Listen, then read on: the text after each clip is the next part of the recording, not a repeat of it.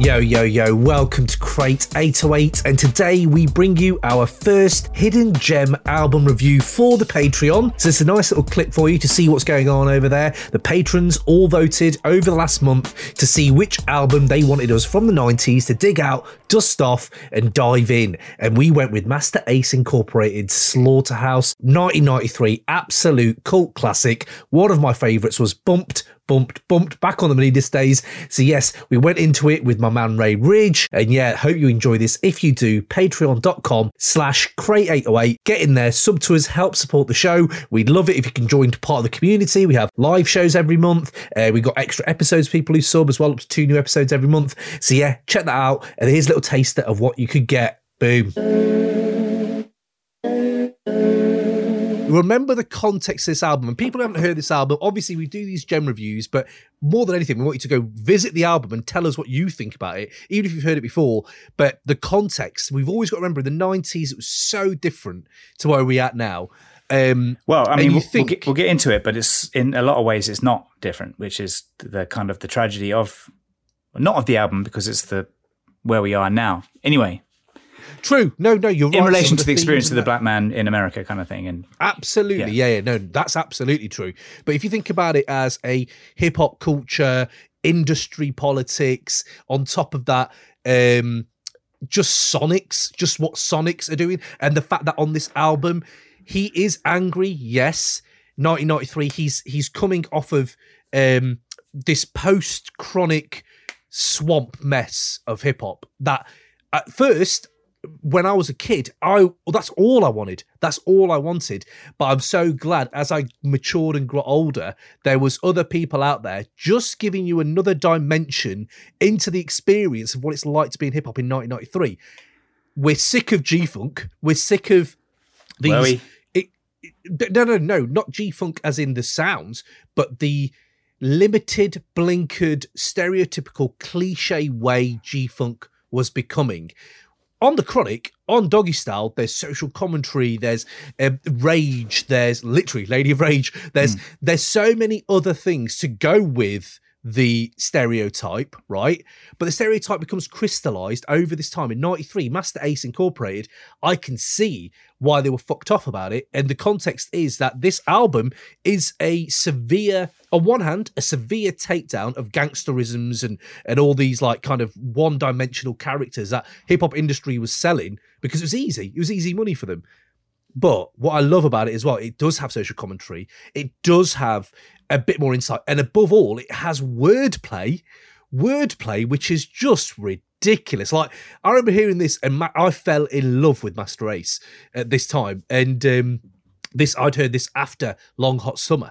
So Long Hot Summer was and it's so different to see the artist grow from that to that. But the context being that, I think that you have to have that in it, and then you see why he's angry and why they've attacked it like an angry piece of work. Do you know what I mean? So yeah, that's my take on the anger. Yeah, totally. I mean, because and obviously, you know, Masta Ace chills out over the years, and like the Son of Yvonne album, like I've just rinsed that just front to back over and over, just all of it. Just, you know, the love of your mum, the love of your mates, the stuff that he has across that album. Masta Ace started talking about this kind of where his anger came from, and his anger at why is my culture being portrayed just this way to sell. And imagine me and you hearing this, we'd have reacted exactly the same way because we were like that. We were heads like that.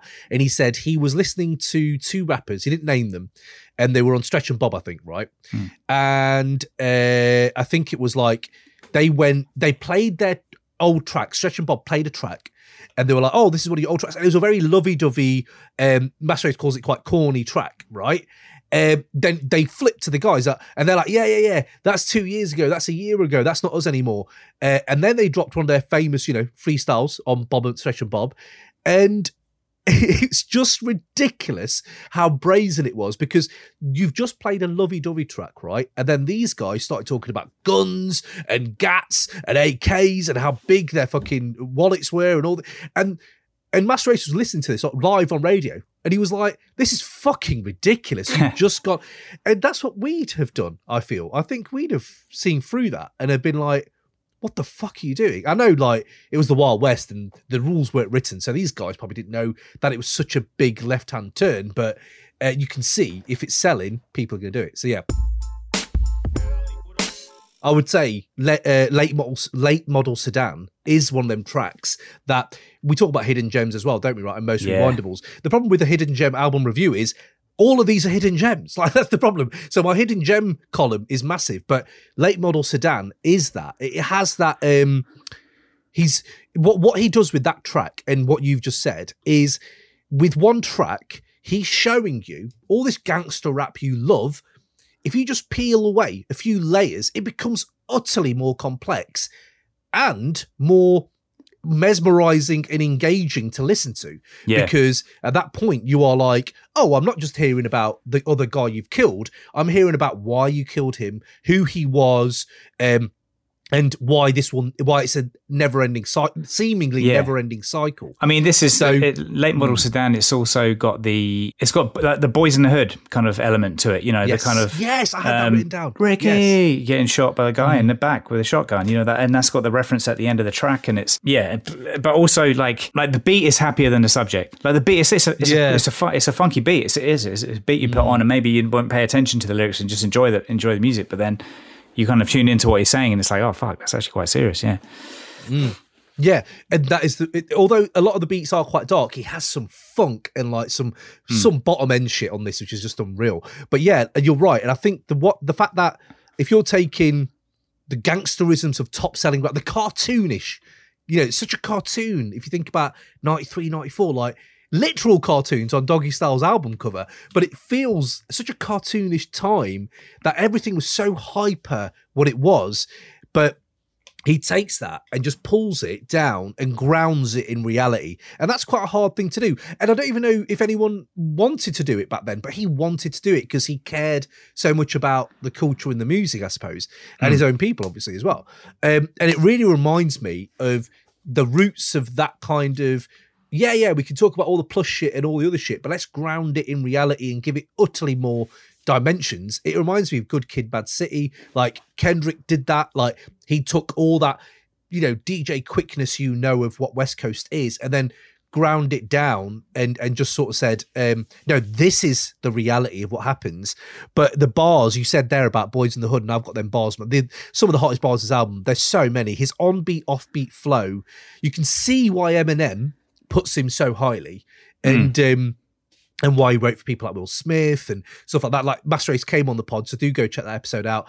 He talks about all of that, and he was talking about how you're talking about putting it in your ride. He say him and D12, members of D12, would be riding around Detroit, playing this over and over, and he'd go, the tape would pop, and they just go and get another tape. And he said they just got several tapes, and M, obviously becoming M, has talked to Master Ace about this and said to him, SlaughtaHouse was my go-to. And I love the fact he wears the SlaughtaHouse tees when he's touring, and it's like good, like people need to know about this. He's representing, absolutely. And the bars on this where he's how many kids get shot talking that throw you up your hand shit and fight like a man but don't get to land shit, and you're like, yeah, fuck, like fighting like a man it's like Boys in the Hood, like you said, you know, that whole we can scrap, but now everyone's got a fucking gun.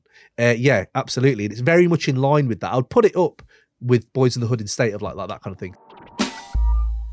Hidden gems, mate. I can't believe it took us this long. We're 40 minutes in. We haven't even got into the title track, SlaughtaHouse. I used to talk to you about SlaughtaHouse, right? SlaughtaHouse, right? This fucking journey from parodying gangster rap to the point, like the parodies. So the guys are called, what are they fucking called now? Ignorant MC and someone else. I can't remember what the other guy's called. But he's parodying these people, these hardcore rap people. Yeah. And they're talking about the video's great. They're in a meat factory. What we need more hip hop in meat factory videos, I feel. Oh, yeah. We should have only them. Right? And should have only them. And they're not just parodying the gangster trope of like, I've got a chainsaw in my holster, which is a line I always loved. Like, fuck that. He's not even got like a gun or a sword. It's a fucking chainsaw he's got. And we're fucking, even the first line is like, we're fucking kill anyone. We'll kill anything. And it's so extreme. But let's not sleep on the fact that they sample stuff like Funky Worm, More Bounce to the Ounce. So it has that G-Funk. We're taking G-Funk down as well a little bit, a notch or two, because you're sampling shit that you always sample, Funky Worm. You're always sampling Funky Worm, or, James Brown stuff like the drummer, Gimme Drummer, some like stuff like that. But the way they take the piss out of that on that track, and then that middle bit with Paula Perry and him like deaf to the whack MCs, deaf to the whack MCs, that comes in, and the fucking brutal beat switch. I just love beat switches, and I do. And I do think maybe for patrons we need to do a beat switch playlist.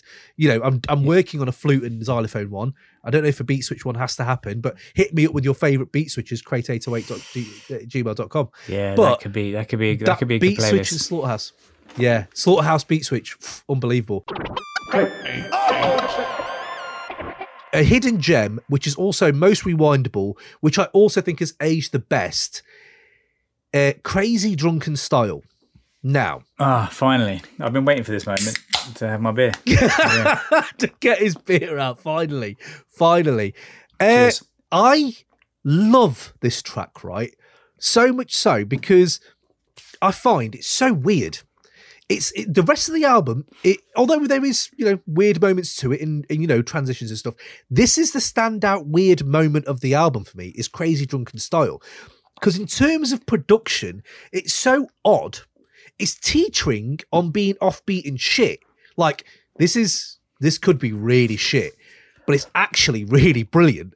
And what I love about it is it would 100% work today. It would 100% work today. Yeah. Because underground rap, there's this weirdness to people like Fatboy Sharif, and I think something like this is something that makes you think a bit differently about what you could write. It's hard to rhyme on as well, I bet. But I had non-90s rappers on this album, and I had J Hus Kingpin on this. J Hus Kingpin on this, or Fatboy Sharif, someone like that does it, who's willing to career off a little bit. I love this track for that.